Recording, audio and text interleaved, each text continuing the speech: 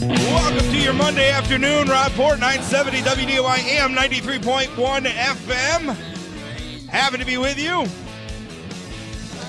Hope you all had a wonderful holiday weekend. Until, did you have a good one? Yeah, it was lovely. I learned to make Nefla soup this weekend. It was great. So how do you make Nefla soup? It's a lot of dumpling cutting. Oh, yeah. More than anything. You make like a billion tiny little dumplings. And then it's a lot of, I guess, butter and cream. And it's not complicated. It's just time-consuming. Time-consuming, yeah. It's not hard. It just takes a while. It was all the dumplings. Anything worth doing, though, takes some investment and time, right? Yes. You want good Nefla soup, you got to invest a little time in it. Because then you end up with Nefla soup that not only has delightful homemade dumplings in it, but we also use bacon. Plus, when you make it yourself, it just, you can't quantify it, but it just tastes better. It's very satisfying. And it's better than any other Nefla soup I've ever had in my life. We had a good Easter weekend. I kind of went all out for Easter dinner. I made filet mignon, bacon wrapped filet mignon. Pretty happy with myself with that. Pan seared, then baked in the oven. Yeah, it's good stuff. Yeah, I've been trying. You know what I've been doing? I've been trying to become a better chef. I've been trying to become a better cook. And the way I'm doing it is I actually signed up for one of those subscription box services where they send you meals in the box. You know, Blue Apron is the one that I use. Mm-hmm. And it's been great. I really like it. And I'm learning how to try, you know, first of all, I'm trying things that I probably would never buy when I go to the grocery store. And second of all, it's kind of teaching me how to cook those things. So that even when I'm trying to cook other things, I've got some experience with it, you know, in a situation where, you know, they've already measured out all the ingredients and everything. All I've really got to do is just prepare them. I don't know. Works good. I'm having fun doing it. Never thought I'd have fun cooking, by the way. But I am. I'm enjoying it. 701-293-9000, 888-970-9329. Email talk@WDAY.com. Over the weekend, Jack Zaleski teed off on Republican Secretary of State candidate Will Gardner. He is challenging Al Jagger for the NDGOP's nomination. Zaleski called it a stupid, insulting stunt. So given that accusation, I thought we better have Mr. Gardner on the program to respond to it. So he's going to be on at 1 o'clock. We'll talk with him about that. Also coming up at 1:30, we'll do the rundown. All right, let's talk about this. You know, last week, Senator Heidi Heitkamp, we had a big thing. I feel like I'm in a little bit of a feud with the senator now, Natil. This is never going to end, is it? Well, I mean, I was done. I wrote my column on Sunday about it because I wrote something about the blog. We talked about it on the radio. I thought I'd write a column about it, just kind of put a capstone on it. You know, and then we could move on. It's just been an interesting thing with the senator, like the senator's avoiding her critics. I mean, that's at the heart of it. There's a lot of other spin. I think Heidi's supporters are trying to muddy the waters. Oh, Port's obsessed with her. Port's whatever, blah, blah, blah, and making it about me. But it's not about me. It's about the senator avoiding her critics. And when Rick Berg did that in 2012, when he was campaigning against Heidi Heitkamp, the left let him have it for it, right? Joel Heitkamp demanded that the senator's brother demanded that Rick Berg come on his program. Berg wouldn't do it. And Berg got pilloried for it, and that's probably one of the things that may have cost him the election. Well, you know what? Turnabout's fair play. I thought Rick Berg should have faced his critic. I think our public officials here in North Dakota should have to face their critics. I mean, it's one of the advantages of living in a small state, is we can expect these people to engage in ways that might not just be logistically possible in other more populated states. So I think the senator should come on my program. And I think what's good for the goose is good for the gander. If they could play that game in 2012, we could do it in 2018. And again, I thought Rick Berg should have gone on the Senator's Brothers radio show. And I think the senator ought to come on my radio show. And she doesn't want to, and she avoids me, and she avoids other conservative commentators in the region. Chris Berg at Valley News Live, Scott Hennon, another talk radio host here in this market and across the state. She avoids us. And that's too bad because she shouldn't. So she's doing that. What I thought was interesting, there was this letter to the editor this morning now. And all weekend I kind of got it on social media, from the Heidi lovers. But this one kind of caught my eye. A letter is, Port's sexism needs to stop. The letter writer, who is, let's see, well, the way I printed it out here, it's obscuring her name now. I can't read her name. Anyway, I'm sure you can find it. It's on Fargo Forum. A letter writer says, Senator Heitkamp is a strong woman who represents the values and beliefs of North Dakotans hold dear. I support Heidi, but that's not why I'm writing this letter. I am writing because as a young woman, I've been really disturbed by Rob Port's onslaught of mean-spirited columns. It seems like there's a new one every single day. How many hours does he spend thinking about Heidi? He describes himself as a lowly political writer, but the language he uses to describe Heidi and even her staff reeks of sexism. Port uses words like nasty, vicious, and ugly. Seriously? Can he not come up with a more civil and less sexist way to discuss the political disagreements he has? Port's creepy obsession with Heidi is everything that's wrong with politics today, and it's why so many women get discouraged from putting their name out there.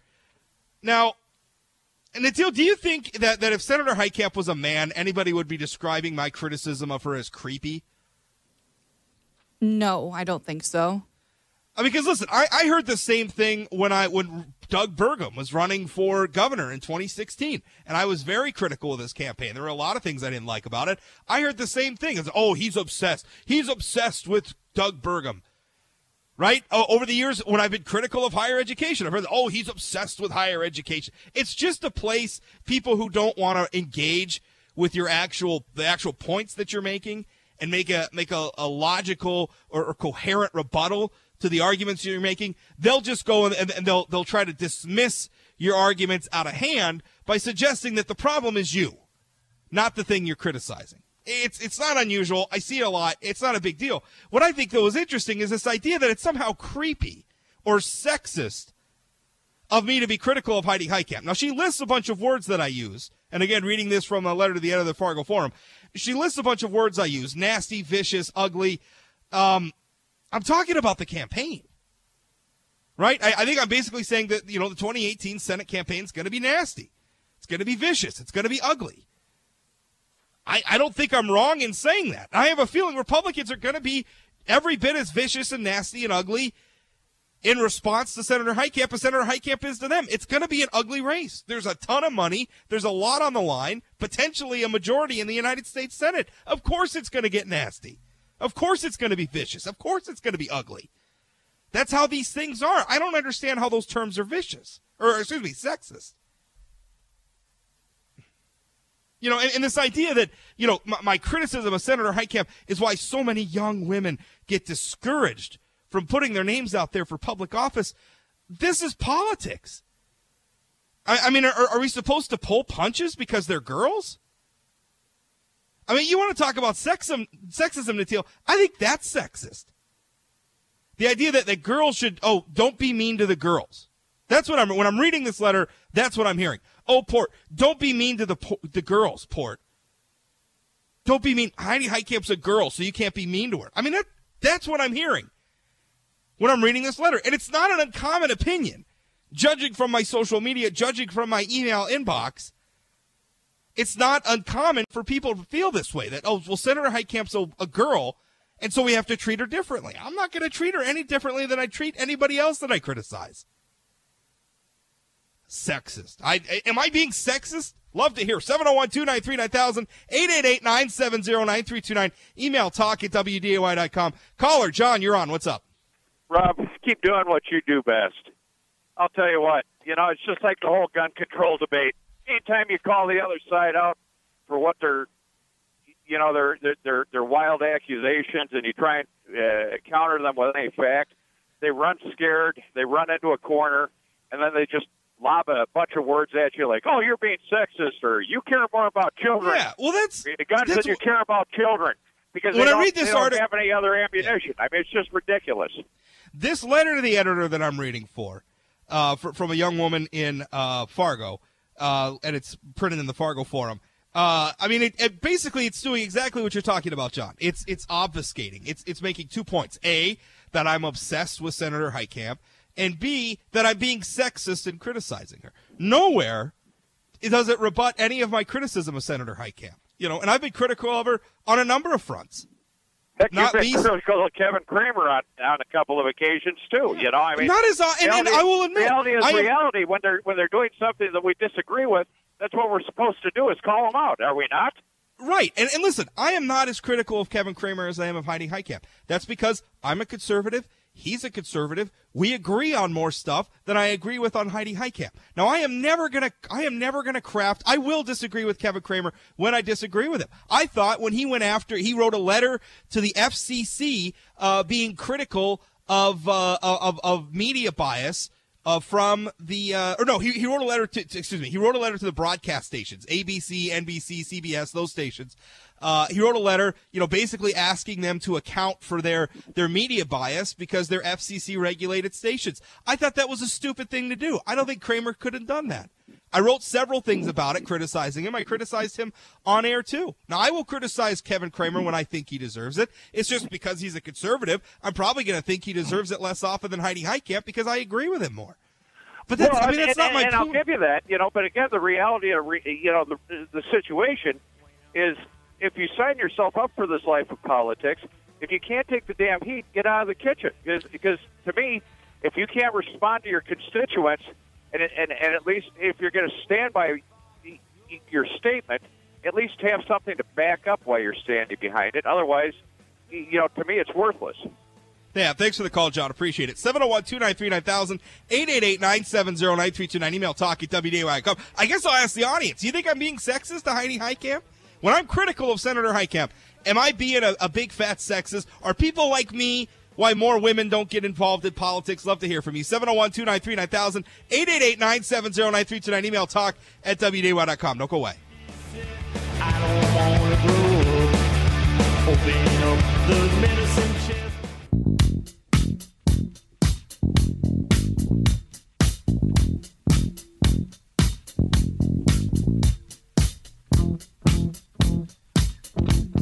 Welcome back. Rob Port, 970 WDY AM 93.1 FM. You know what I really enjoyed it too? I like being told that I'm obsessed about Heidi Heitkamp by people who I see on social media or posting about Trump with every other tweet or every other Facebook post or whatever. Just Trump this, Trump that, Trump. But I criticize Heidi Heitkamp a couple times a week, and suddenly I'm obsessed. I don't know if it's suddenly. I think people have been calling you obsessed with Heidi Heitkamp for quite a while, but it is a bit hypocritical. Well, listen,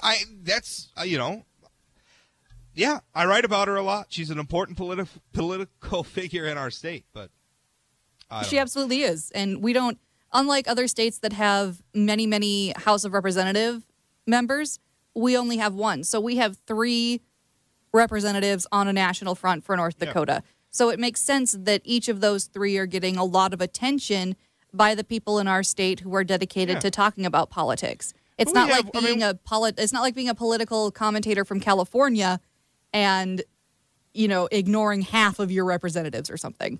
Yeah, but we do issues on this show. We talk about, I don't even want to countenance that. All that is about is distracting from the fact that they don't want to have a rebuttal for me. And I'm not saying that there is no rebuttal, and I'm not saying that I'm just 100% right about everything. I'm just saying that it's a real quick and dirty way to muddy the waters. Just I must be motivated by sexism, and I must just be obsessed with her. And I think, listen, this idea that, women can't get into politics because people like me will, well, what is that saying about women? I feel like that. I mean, you want to talk about something that's sexist. And again, talking about this letter writer, it says that I need to stop. My sexism needs to stop. Letter to the editor of the Fargo Forum. She writes, Port's creepy obsession with Heidi is everything that's wrong with politics today, and it's why so many women get discouraged from putting their name out there. Well, I mean, unless we're going to make politics something other than what it is, and it's pretty nasty for the men involved, too, it is what it is. Now, I'm not attacking Senator Heitkamp personally. I'm not talking about the way she looks or the way she smells or anything like that. It's not personal attacks. I'm being critical of her policies. I am talking about the politics in her campaign. That's in game. And if you want to be in the arena, you got to be ready for that, Natil. And if anything is sexist, I think it's this idea that women got to be treated differently. I'm not going to treat women differently. I'm going to talk about them the same way I talk about men. Let's see. Have a Facebook message. Bradley says, even though I'm more liberal, I still enjoy reading and learning things from both perspectives. I always enjoy your show and column, whether I agree or not. Politics can be over the top now and again. Keep keeping on, my friend. I, for one, agree with you on this one. And for the record, your show can't be doing too bad if you have liberals as well as conservatives. Yeah, I mean, that's what I strive for, is to just try to create a situation where, it's an illuminating discussion no matter where you are politically. 701-293-9000, 888-970-9329, email talk@wday.com. Caller, Jess, you're on. What's up? Hey, Rob. I listen to you when I can, and I don't normally call in, but this is something that kind of hits home to me. I'm a 30-year-old female working in men's line of work. I was in automotive, and now I'm in heavy agriculture equipment. Jess, can I just interject there for a minute? I don't like calling anything a man's line of work. There's nothing that's just a man's line of work. You're right. Typically viewed. Maybe historically male-dominated line of work. Maybe that's fair.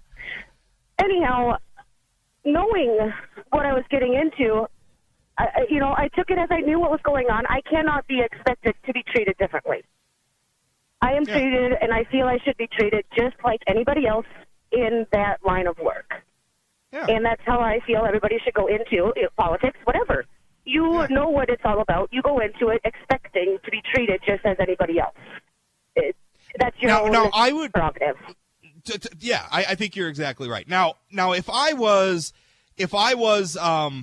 doing something for as far as criticizing Senator Heitkamp in a way that I wouldn't criticize men, like maybe I'm doing commentary about her makeup or the way her hair's done or her fashion choices or whatever, then maybe I'm willing to accept that I'm being sexist because I wouldn't necessarily be critical of those things with men. Maybe that's fair. And I do see where people do that with women. They're more willing to comment on the appearance of a woman than a man. I've seen other commentators do that. I don't like it. I think that's unfair. I've seen liberal commentators do it with female conservatives, people like Michelle Bachmann, Sarah Palin. I've seen male conservatives do it with liberal politicians. So it's that liberal female. So that's fair. But I don't feel like I'm doing that. I feel like what I'm being critical of is, for instance, her vote on tax reform. And we're going to talk about it here in a minute, but there's just a report out from the Tax Policy Center where North Dakotans are going to lead the nation, or are leading the nation in terms of the benefit they got from tax reform. Now, Senator Heitkamp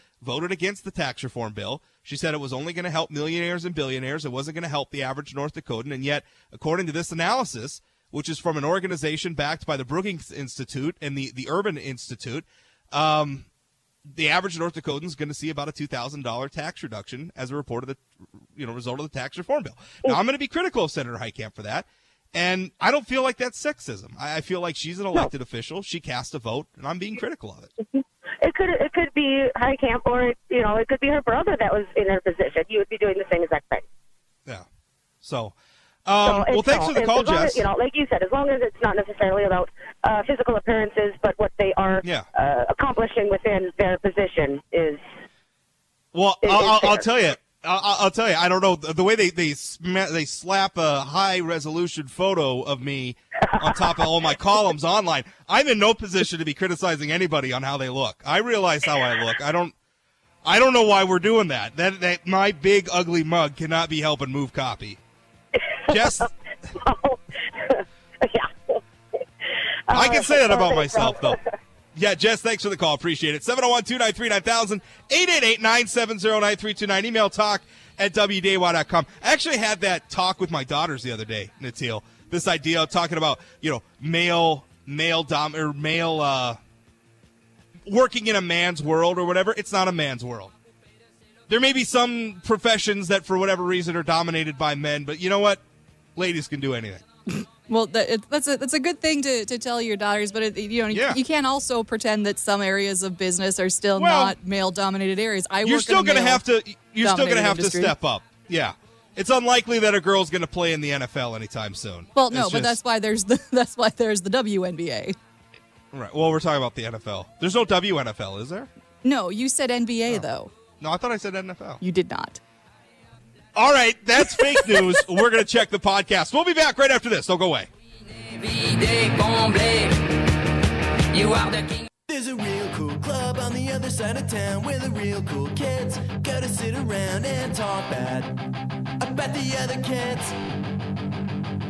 Yeah, it's a real cool club and you're not part of it.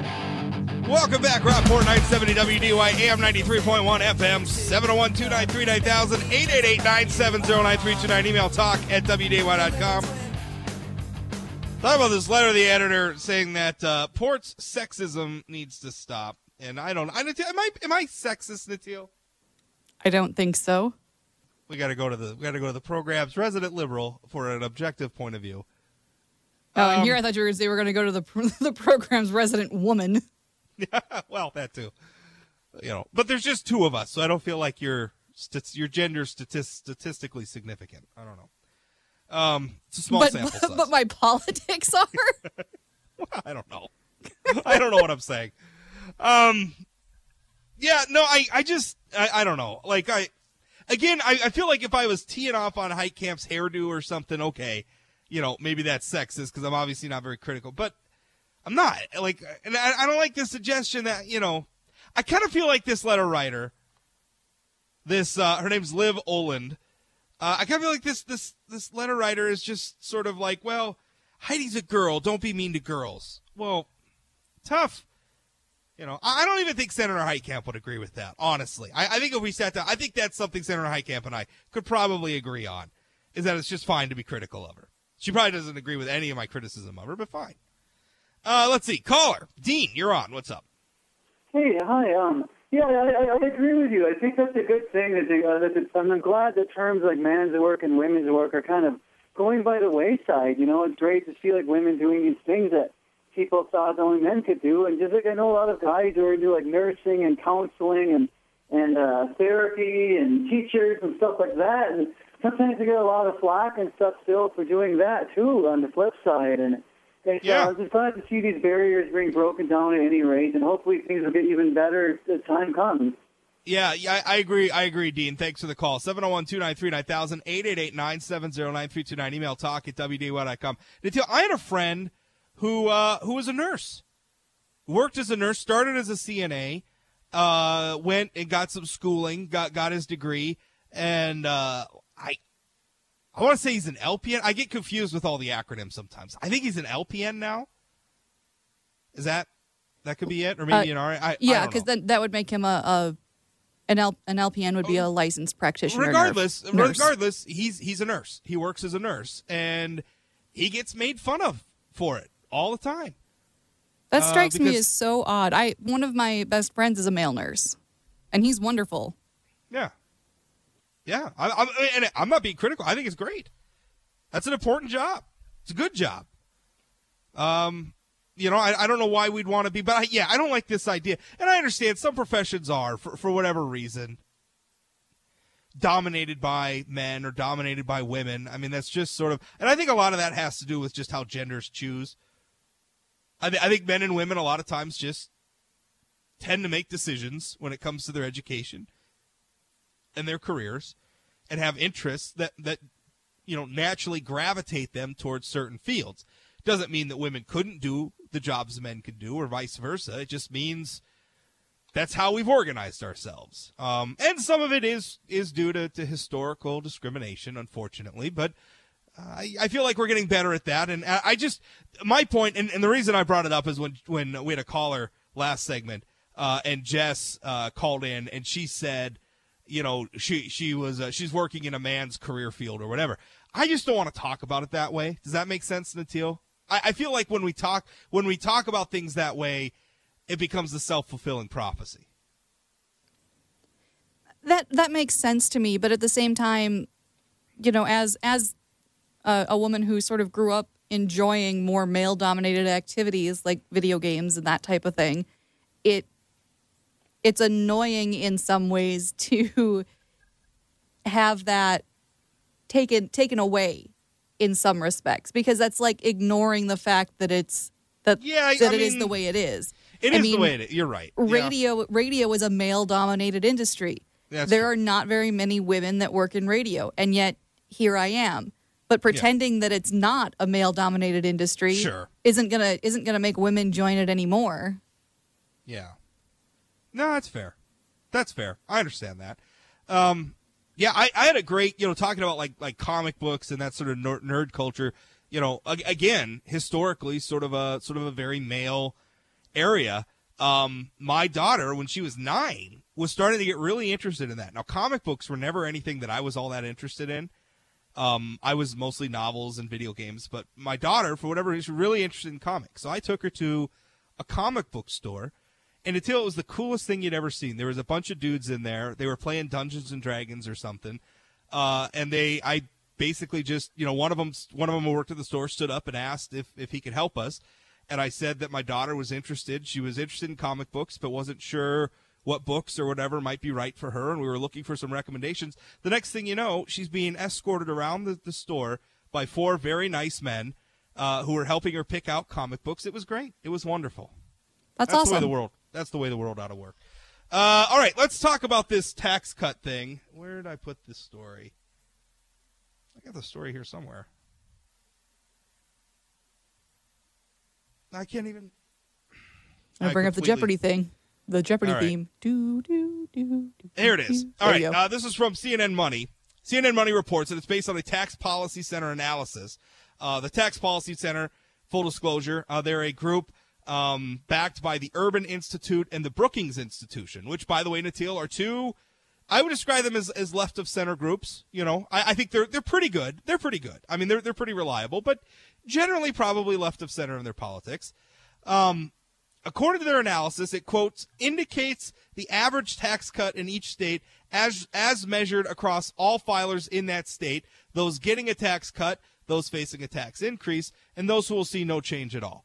Now, where it comes in is just about everybody. I think it's something like 75% of American households will see a tax reduction as a result of the Trump tax cuts.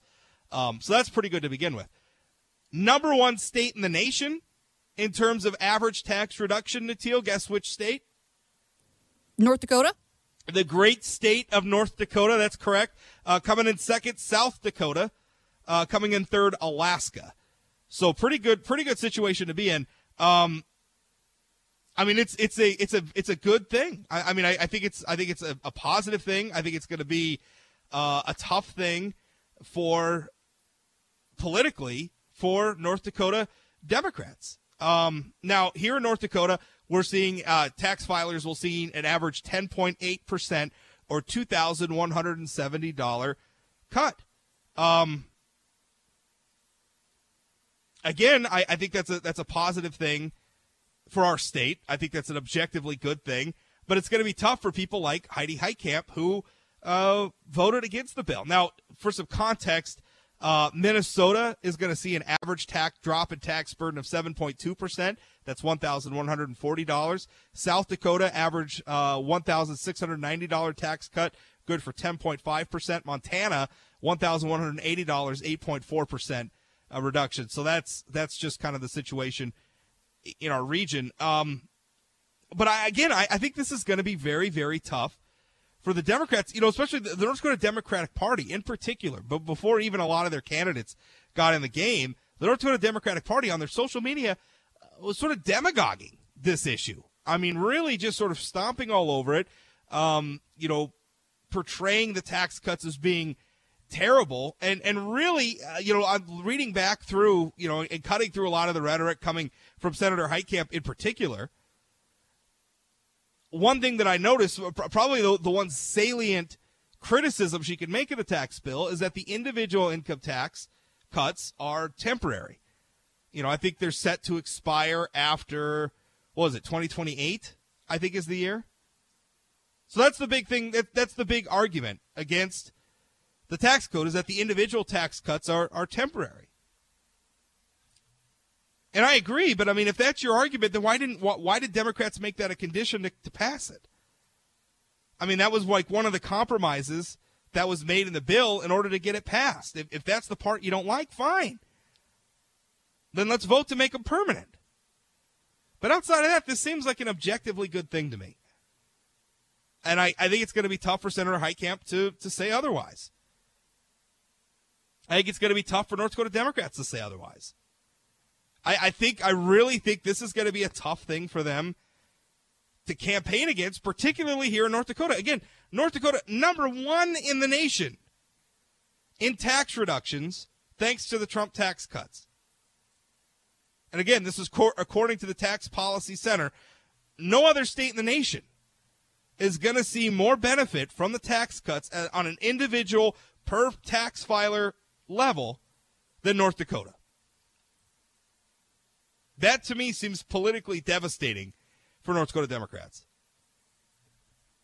Now, obviously, the election is going to be about a lot of different things. It's going to be, as most elections are, kind of complicated. But that news there, if I were Democrats,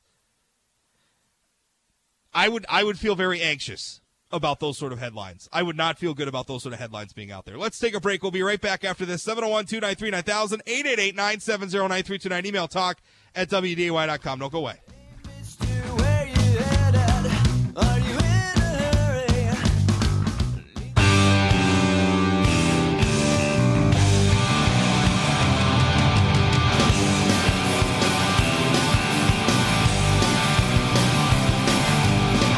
Echoes of reggae coming through my bedroom wall.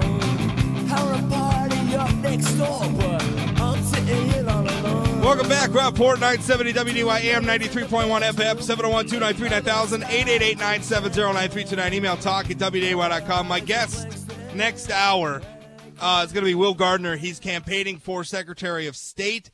For the Republican nomination for Secretary of State. He's taking on incumbent Al Jagger, who's been in office for a long, long time.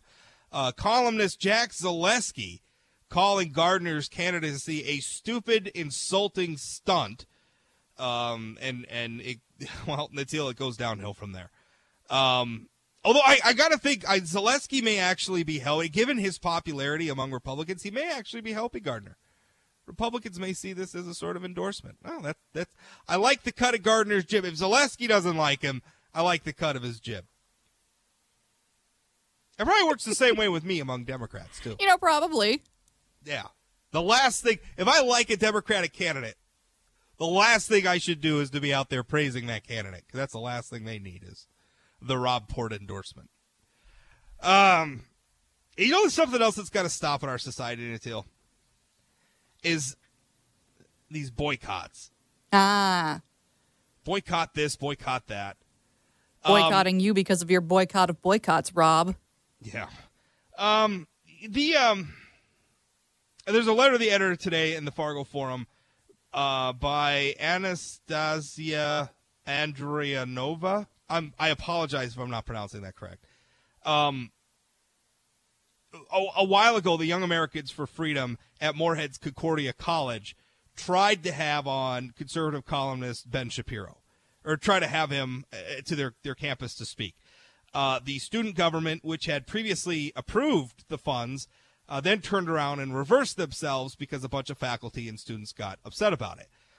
So now, on April 10th, the group has invited former U.S. Senator and presidential candidate Rick Santorum to speak. And this letter to the editor basically, goes down and talks about how Shapiro was a jerk. And now this is quoting from the letter. Santorum is widely known for his homophobic views and rants. Just this past week, Santorum got in trouble for suggesting that students should take CBR classes to deal with violent shooters at their schools, a ludicrous comment which prompted David Hogg's now unforgettable facepalm. Santorum backpedaled later, claiming he had misspoken. But anyway, what bothers me is at the end of this letter, it says, I see no value in such a perspective. I invite conservative and liberal students alike to boycott this dangerous and incendiary display of prejudice. Now, I can understand people not liking things that Rick Santorum has to say. Rick Santorum says a lot of things I don't particularly like. I've never agreed with Rick Santorum's views on homosexuality and gay rights. I don't like necessarily that he's been a spokesman for the Republican Party on those policy areas. But that being said, I am tired of this idea that there are certain types of speech that are too dangerous to be allowed in a Teal. Yeah, I agree with you on that. I mean, if you're going to stand up for the freedom of speech, you have to be willing to accept all speech. I think personally that some types of speech should be ignored. Yeah. Well, see, but that's not what this person is saying. Well, I mean, it kind of is. I guess just saying, hey, don't go. Yeah. Okay, fine. What I don't like is calling it dangerous and incendiary. Well, it's definitely incendiary. Incendiary, fair, but dangerous? I think some rhetoric can be dangerous. I mean, that's the way we describe rhetoric from terrorist groups that are trying to convert people here on our home ground. That would be dangerous rhetoric. But here's the thing. I don't think that Rick Santorum's rhetoric is dangerous. I just think it's incendiary and wrong. Yeah, I think he's wrong too. I'm not a Rick Santorum. I've interviewed the guy. Don't particularly like him that much. That being said, I think you should be allowed to speak. And I guess I think we have a tendency, and even, I mean, I started off this hour talking about this other letter to the editor about me, calling me a sexist. I'm getting kind of tired of this, or no, I'm not getting tired. I am extremely tired. I am wearied by it. This idea that there are certain types of speech that just can't be allowed, or it's dangerous, or we're gonna label it a certain way, so that therefore we could just ignore it. Listen, if you disagree with Rick Santorum, maybe it's still okay to show up and just listen to what he has to say. You don't have to agree, but maybe just listen to what he has to say, or engage him in some way. Ask if there can be a debate portion of the presentation. Or stand outside in front of the arena and hold up signs and tell people, hey, we disagree and this is why. Don't obstruct them. Don't harass them. But I just feel like there's so much more constructive ways. We do this all the time. We try to shut each other down, not by addressing the points that we're making, but just by making the individual or the organization itself radioactive. And in recent years, I think we've seen the left trying to do this to the NRA. And that's just as a recent example, trying to make their NRA radioactive so that the NRA can't, be an effective political organization, right? Like somehow the NRA taking money that their members give them voluntarily and turning around and using that money to promote gun rights has now somehow become an act of evil. What my criticism of Senator Heitkamp, I mean, listen, this is an active what the senator, the Democrats here in North Dakota are trying to do with me is isolate me, right? They're trying to make it so that nothing I say matters because it's coming from me, and I'm me, and I'm a person who shouldn't be paid attention to. I mean, this is what we're doing, is we're labeling each other in ways that make it so that we can't speak anymore, and it's the last thing we need.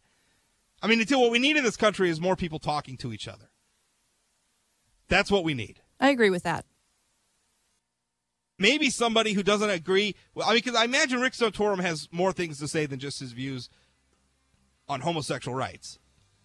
Maybe you could find some common ground with the guy. I don't know. How would you ever know if you don't show up and listen? And not to say that you always have to show up for this stuff. You don't. I'm tired of I'm going to boycott this and I'm going to boycott that. And everybody's just going to retreat to their corners and nobody's going to talk to each other anymore. It's ridiculous. More to come straight ahead. Will Gardner, candidate for Secretary of State. He's on next. This is the Rob Report, 970 WDY AM 93.1 FM. Don't go away.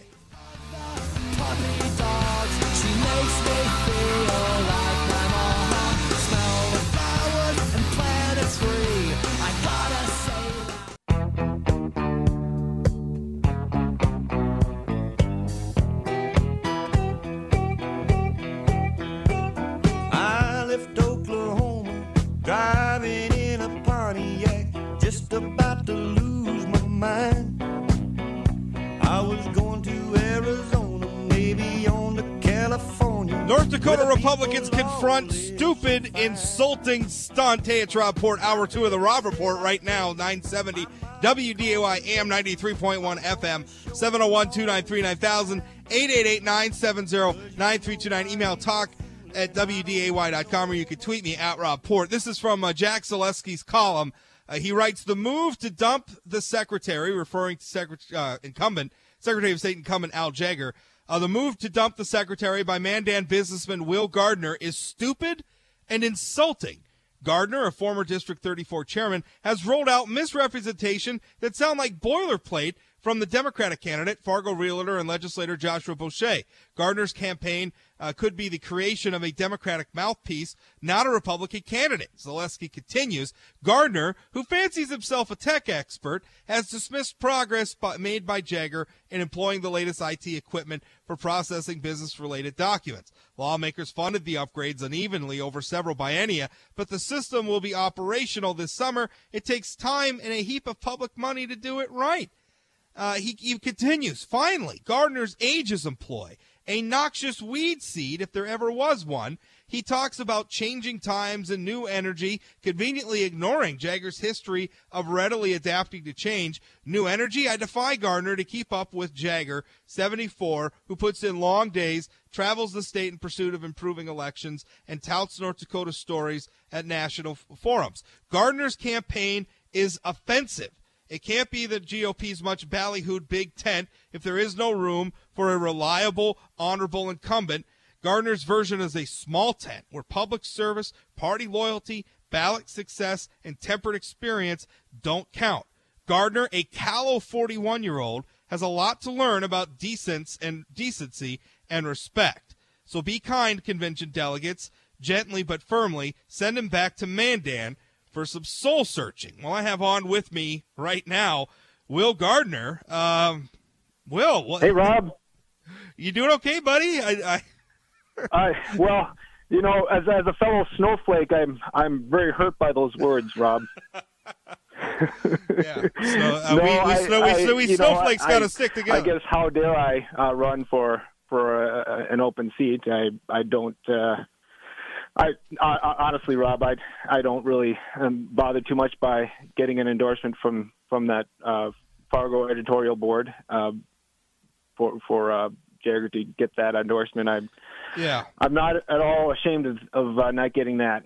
But there's a lot here in this letter. I don't know how much time we got to pick through it, but you know the ageism thing bothers me a lot, Rob. Because when I get on the phone, let's talk about that. I talk to so many delegates about this, and I have never once brought that up in my conversations. And so to hear that is just really frustrating. We all have parents and we all have great friends that we work with and that are all ages, and that's just frustrating to hear. And I'll say that I get the question a lot when people get my phone calls, but it's not anything I need to bring up. And besides, the important part is who can do the best job. But that's really what we have to answer in this election. Will, I have brought up the amount of time that Secretary Jaeger has spent in office, and I think it's important. I mean, there is a lot of concern among the electorate about the amount of time that people spend in office. There's a lot of concern about, quote unquote, career politicians and everything else. Now, we all have different views on that. A lot of people support term limits. I'm personally not a fan of term limits, but I think it is fair to say, listen, so-and-so's been in office for a long, long time. I don't think it's unfair to say, hey, how about a fresh face? How about a fresh perspective? How about some new blood? These are not uncommon things that people say about politics, and it really doesn't have anything to do with age per se, more just time in office. Jaeger's been in office since 1992. He's been there for a long time. I don't think that's an unfair thing to point out. Do you? No, and when he came into office in 1992, the Internet, as we know it, didn't exist. And so a lot of the tools and a lot of the challenges, a lot of the opportunities that we have today are far different than when we elected him first back in 1992. But lots has changed since then, and so we need a leader who understands that new changing time. Last 20 years I've spent in making businesses more efficient through technology, and so that's why I've been waiting. I think 4 years ago I was thinking of running, and I closely evaluated, and I thought, maybe one more time, and we can get some of the work done that needs to get done, such as registering businesses online.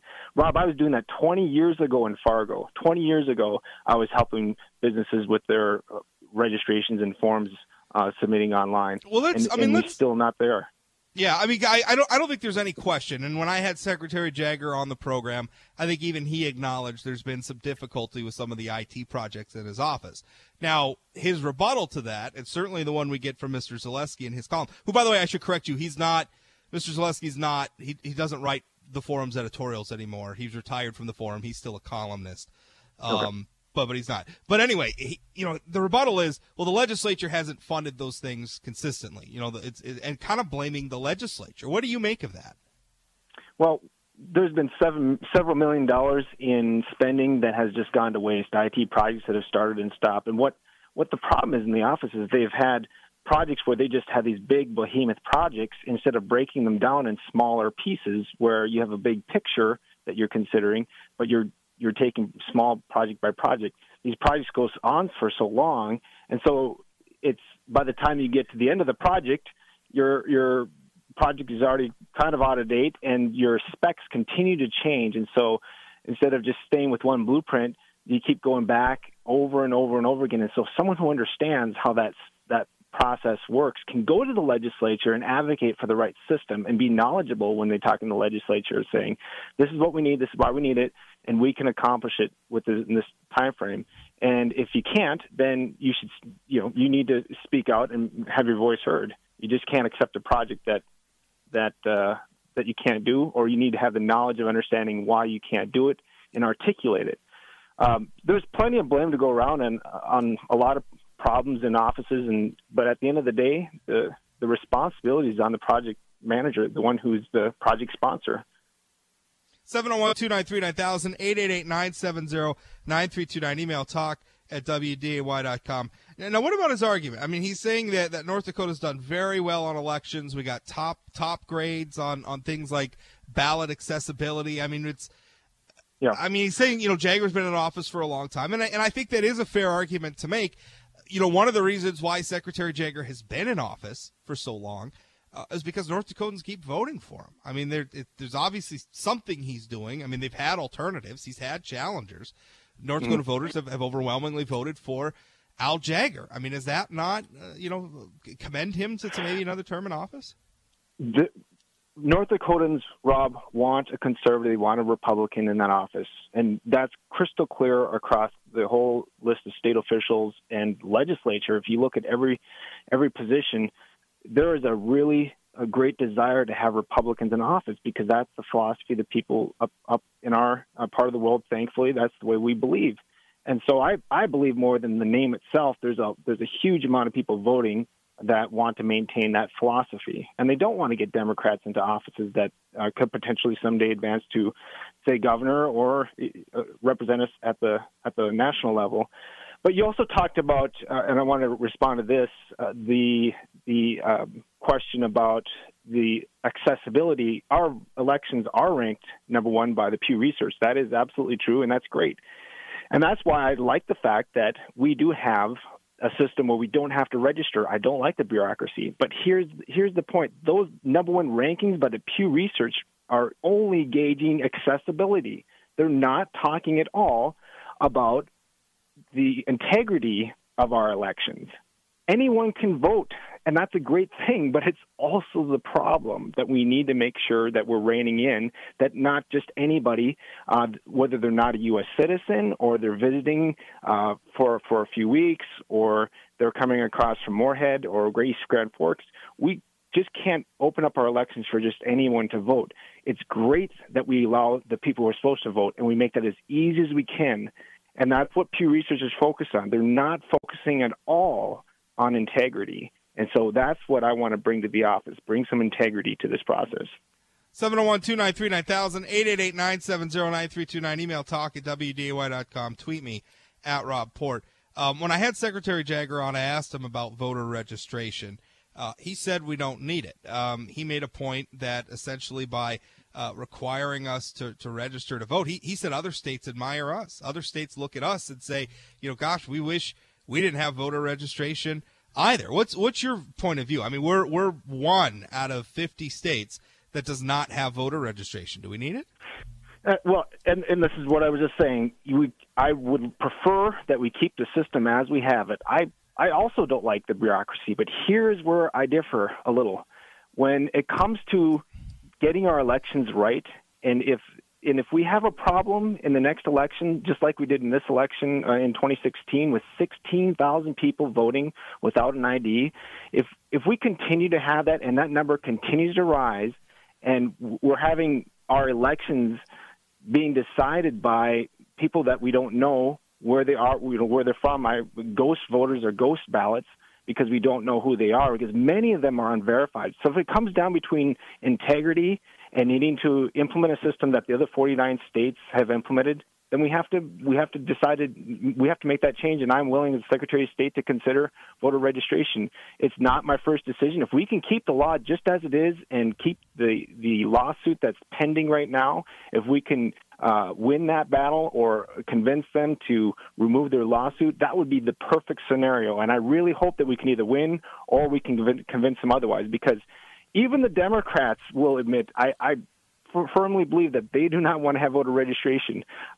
So if this lawsuit takes effect, the legislature is going to be forced to just say, look, we've got to do something here. We've got to consider voter registration. As Secretary of State, I'll consider that. And that differentiates me from my opponent. Now, obviously, this coming weekend, you and Secretary Jagger are going to be facing off at the NDGOP convention in Grand Forks for the vote, for the endorsement of the convention of the party. Two questions for you. First of all, if you don't win at the convention, will you go on to the June primary ballot? That's certainly an option for anybody who doesn't get the convention's endorsement. Second of all, what do you say to people who are saying, listen, in Josh Boucher, we have a strong challenger. Al Jagger's been winning elections since you and I were in elementary school, Will, or maybe in grade school anyway. What do we, why not run him again against somebody who, in Josh Boucher, who we know is an aggressive campaigner and who we know can raise a lot of money? Your answer to those two questions. Yeah. First of all, we're going to need to raise money, and we're going to need to go around the state and really campaign like we haven't before, because we do have a Democrat who has a history of raising some money. And so we're going to have a different race than has been faced in many, many years. And so we can't just rely on a name. The last time we relied on a name, and I'm talking in terms of on the Republican perspective here, was when we had the governor's race in the primary. And you could see that name recognition, and it did not save the day. Now, there were, to be fully honest, there was a lot of money being dumped in by the Bergen campaign against Stenjum, but name recognition does not win the day. And so if Josh can raise a lot of money, there is certainly going to be that problem. So you need someone who's going to be smarter. Right now, Rob, do you know this? If you go to aljagger.com, there's no website. Okay. Josh Boucher is talking about technology, and I'm running against an opponent who's trying to get the Republican nomination who doesn't have a website. So what does that say to voters right now that we have a candidate who is not tech savvy but claims to be, a website, the Secretary of State website, that is not mobile friendly, and so it's going to be very hard to defend. So either we, as a Republican Party, we can spend a lot of money excusing why we had millions of dollars wasted in IT projects, why our websites aren't up to date. Even with the new project rollouts, these will still not, the website will still be not fit for mobile browsing. So we can either spend a lot of money trying to defend why we have not got our act together, or we can invest money into someone who's done this before for the last 20 years for businesses. And I think Republicans are pretty excited about having an opportunity to change there. Two quick follow-ups. We're almost out of time. Are you saying the Secretary Jagger does not have a campaign website at all, or just that it's not mobile friendly? His campaign website is, I think it's like a Network Solutions ad site. Okay, so there's no website. So he has no website. He has a domain. He doesn't have a website, but the Secretary of State's website is not mobile friendly. Is not mobile friendly. Okay, and then second of all, will you run to the June primary if you don't win at the convention?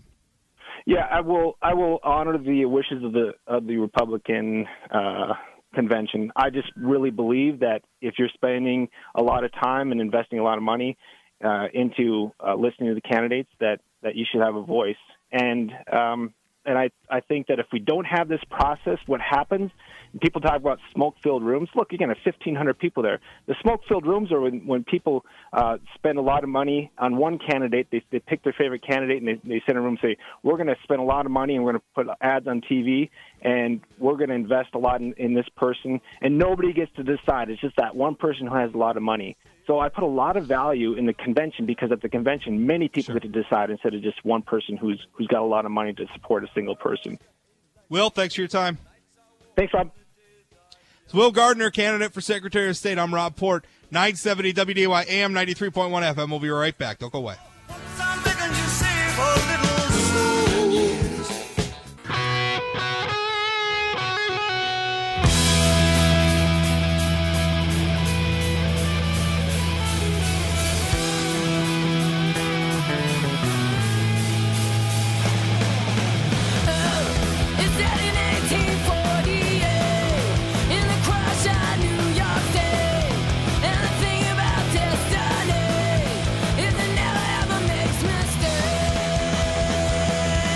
Welcome back. Rob Port, 970 WDY AM 93.1 FM, 701-293-9000, 888-970-9329. Email talk at WDY.com. Tweet me at Rob Port.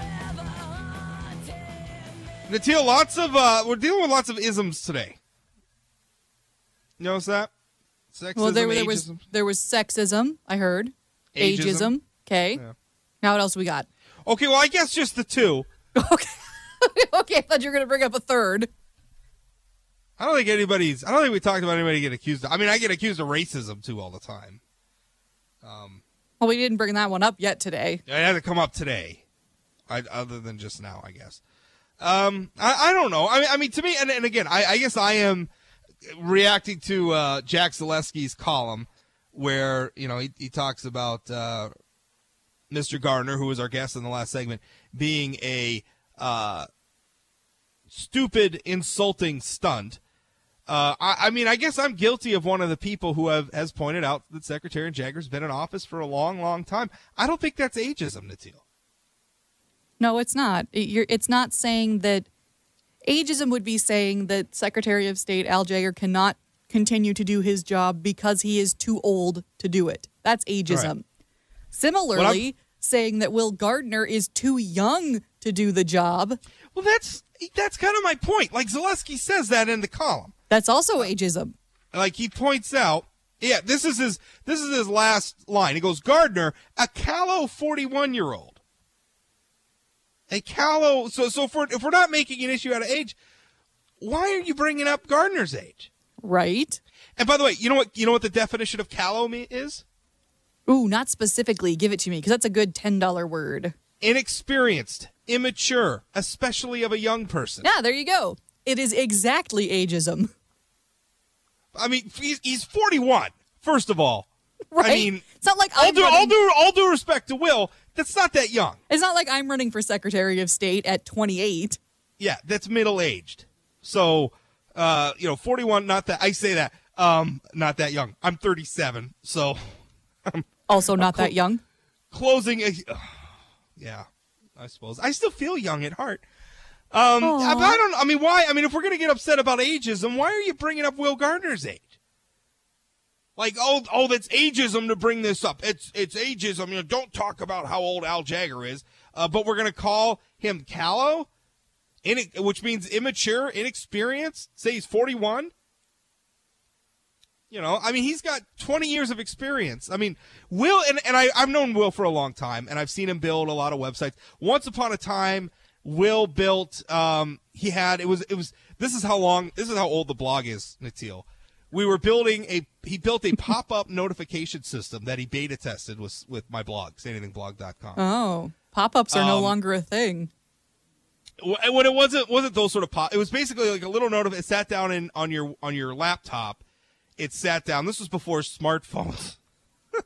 It sat down in the tray. Yeah. And whenever I wrote a new post, you'd get a little pop-up that there was a new post. That was it. And he was going to try to market it. I don't know that it ever went anywhere. It's called Super Alerts, Will was a part of that. But then we moved on, and now we get alerts for all sorts of things on our cell phones. So kind of forward thinking. But he's been doing that stuff for a long time. But I don't know. I mean, Republicans are going to make a choice on Gardner versus Jagger. But I thought Zaleski's column was unfortunate. You know, we can have a good debate about that, but I'm not sure. I'm not sure you can accuse somebody of being, you know, immature and inexperienced at 41 years old and then turn around and accuse them of ageism. Seems a little hypocritical to me. Rundown coming up next here on the Rob Report. Don't go away.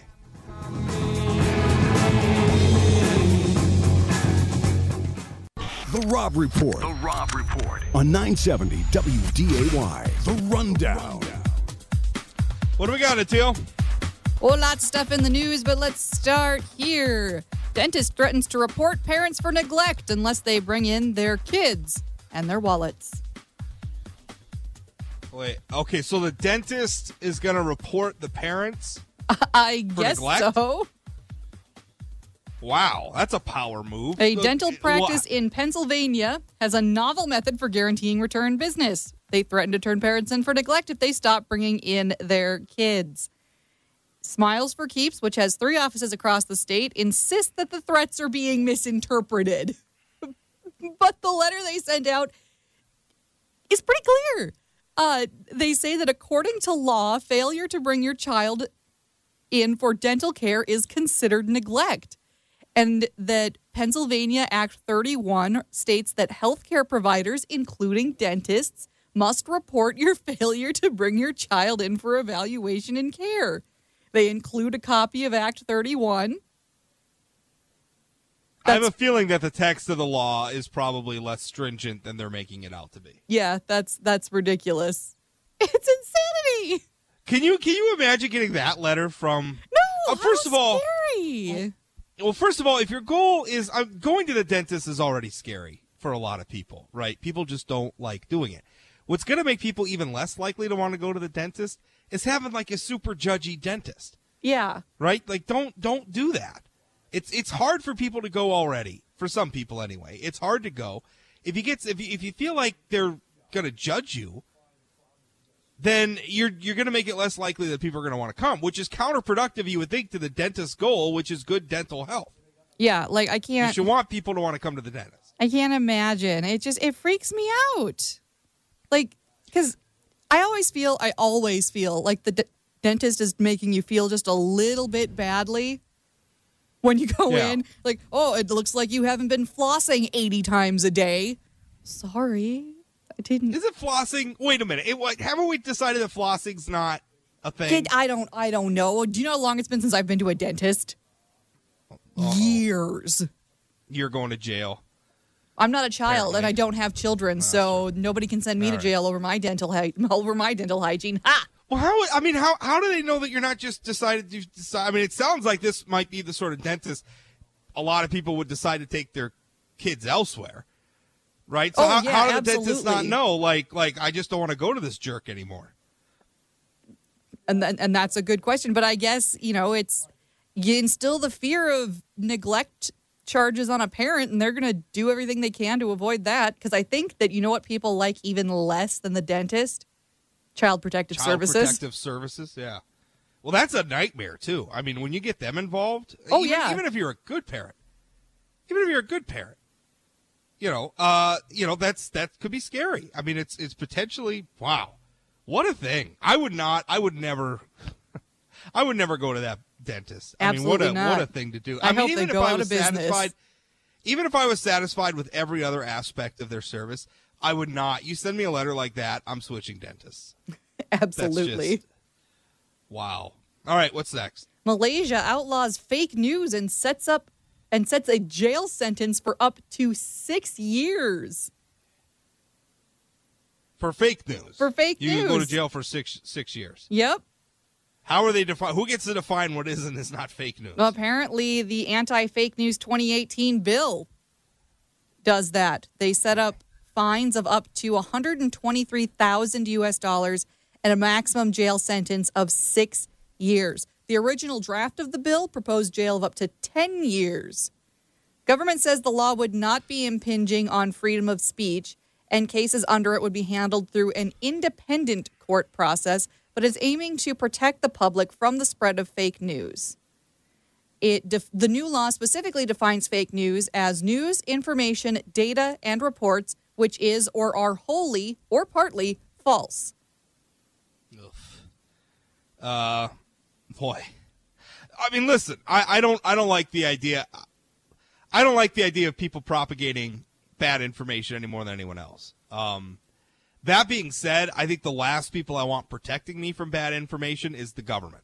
Especially like the government of Malaysia. I remember I want to say it was in Minnesota, but I think it was a proposed legislation, and I think it was in Minnesota, and it would have made lying in political advertising illegal, right? Oh. Which is I mean, that's fine. I mean, you're basically, I mean, that's kind of the same. We're not using the fake, and this was years before Trump and the fake news thing. So, I mean, it sounds fine on its face, but the problem is who gets to be the arbiter of who is and is not lying? I mean, do I get to be the decider? Do you, Nutil? Is it a panel of political appointees? I mean, who gets to decide? I think we run into problems. In this case, it's a quote-unquote independent court system. Yeah, well, I just don't. I think we're better off, as imperfect as it is, I think we're better off, charging people with the responsibility for deciding for themselves what they're going to believe and what they're not going to believe. And I realize that's imperfect, and I realize it's perhaps more imperfect today than any other time in history when we have so many ways to ignore each other.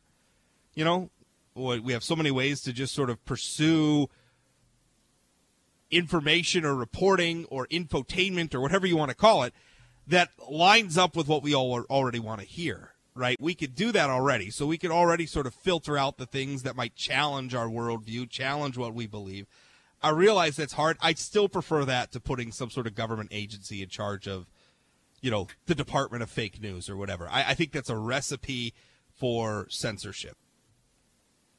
I agree. I don't want to go down that road. I'm on board. I mean, look at how many people accuse me of fake news, right? Because and not necessarily because I got any facts wrong. They just don't like my conclusions. They just don't like my point of view. Look at how many people accuse somebody on the left, like a Mike McFeely, of fake news, right? It's not fake news just because you disagree, but I think people have a problem telling the difference, and I think trying to get some sort of government panel involved to adjudicate what's right and what's wrong is a recipe for disaster. I don't want to go there. No thanks. I would prefer fake news to that. I don't think that I want fake news, but I also don't want fake news, but I think that solution's worse than the problem. All right. Ready for the next one? Sure. CNN has been mocked for glorifying JFK's legendary infidelity after harping on sex allegations against Trump. Did they use the term legendary?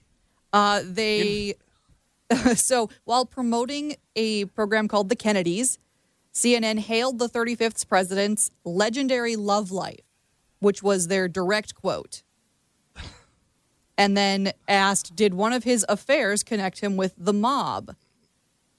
All right. Which comes as a very hypocritical opposition to how they've handled Donald Trump and his supposed infidelities, alleged infidelities. So I guess the argument is that CNN's been, obviously they've been all over the Stormy Daniels thing and the others with Donald Trump. But now all of a sudden it's JFK and they're like, they're almost like romanticizing it. Is that the charge? Essentially, yeah. And they're being hypocritical in the way that they're dealing with the difference between John F. Kennedy and Donald Trump.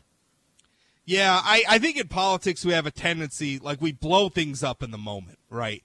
Like in the moment, it's a really big deal and it's everything's, because that's how politics is. Like everything's the end of the world.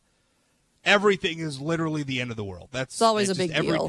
Every day there's some new outrage, there's some new thing, and so in context, I guess I do like with the Kennedy thing, calling it legendary. That just seems kind of gross. Like that wasn't such a good thing that he did. No. And we can all have different opinions about marriage and fidelity and how relevant that is to someone's performance of their public duties. I mean, we can have that debate, but I don't know. I mean, even if you don't care, calling it legendary just seems a little gross. Why would you do that? I don't know. Speaking of which, are you going to see that Chappaquiddick movie that's coming out? I think I would like to see it, actually. I think it looks fun. We talked about that last week, didn't we? Maybe we did. I don't know. Yeah, we did.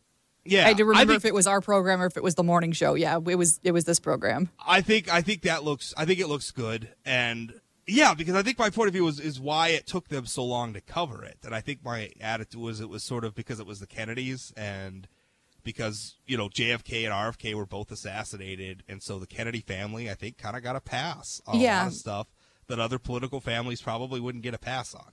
I think you're right. Especially because we're a little sensitive about the Kennedys still because of the tragedy of the assassinations. Yeah. Just as a nation. It's hard to speak ill of the dead sometimes, but I don't know. It's an important story worth telling, and it's part of what you accept when you enter the public limelight is that you're going to get that sort of scrutiny. So anyway, that looks like a good movie. What's next? America's never been great. A student records a teacher's anti-Trump rant. Ugh. You would think I think sometimes we have a false perception of this. I think we get these stories. I mean, there's a lot of teachers in this country, and so we get these stories that are just outrageous, and then we try to extrapolate from them that there's some bigger, larger problem in the teaching industry that I largely don't think exists. The one thing I don't like, I mean, when teachers act over the top, I'm assuming this is accurate. I'm assuming there's probably video or something. The problem is when teachers and professors overreact like this and they get just over the top, I think the knee-jerk reaction is that we shouldn't discuss politics at all in the classroom. And to me, that's really unfortunate because I think politics should be discussed in the classroom, and kids shouldn't be afraid to disagree with their teacher, and their teacher should accommodate student point of views that disagree with them, and it could be a learning experience. Like, this is how we can have a discourse as a group of people who have a lot of different points of view on a particular issue or a particular candidate, and this is how we can all discuss it logically and then move on with our lives and still be friends and still have a professional relationship, and everything's fine. My daughter actually has a teacher in school who is a big fan of the blog, who does not agree with me on very much at all. And she brings in my stuff all the time for classroom assignments. She critiqued my writing once for the class, which, by the way, the teacher agreed with me rather than her. Oh, well, good. Teacher thought Harley was being too critical of me. But, yeah, I mean, it's really great, though. I mean, the teacher obviously disagrees with my politics, and Harley kind of agrees with me or whatever. But I think it's great. I'm glad that she could bring it into the classroom and it could just be part of it, without people losing their minds about this stuff. Yeah, and I agree with you there. And I think that it's good to, especially in a lot of the smaller schools here in North Dakota, we don't have, like, debate teams. So we don't really have kids learning how to have these types of debates with one another in a healthy way. So allowing teachers to be able to help them figure that out, I think is very, very important. But then the teachers have to be responsible about it and know how to do it themselves. And I'm afraid that we're reaching a point now where nobody in this nation knows how to have a polite debate about anything. Yeah. Well, and some of the stuff these teachers, I mean, some of the stuff, the stories we get is the teacher will assign kids to, like, attend. Like, I remember there was one, here in North Dakota, there was a classroom of kids that were basically ordered to write a letter to their congressman taking a specific point of view on an issue. In fact, my daughter got the assignment. I read this a few years ago. Yeah, and like basically, you need to write a letter to the editor. I forget what the issue was, but basically gave him the position to give. Well, that's not an assignment. That's not a learning experience. Like, if you just tell them what to write, that's just dumb. We want to teach thinkers. We don't want to indoctrinate. All right, let's wrap it up. You're listening to AM 970 WDAY 93.1 FM. This is the Rob Report. And that's the Rundown.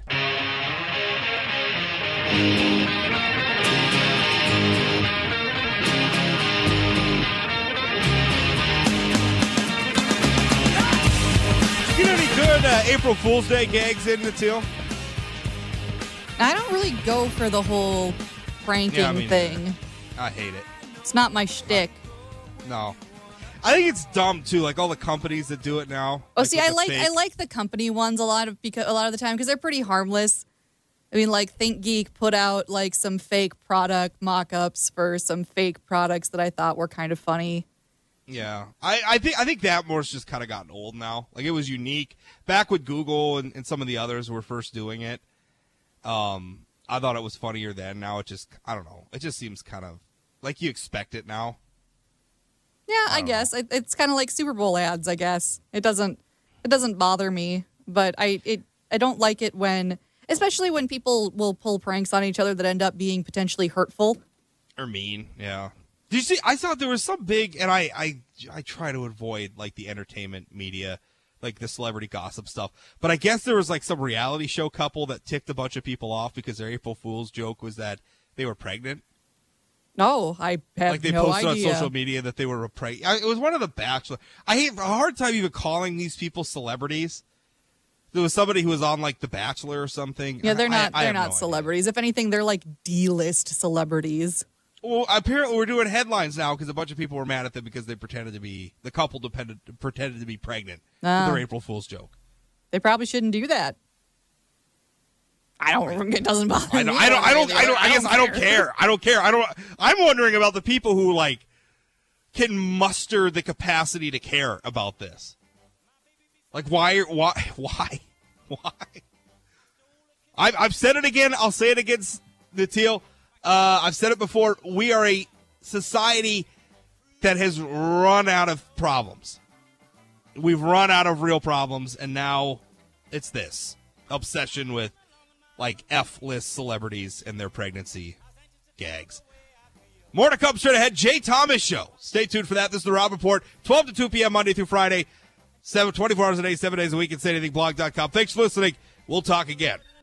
Driving slow with no particular place to go.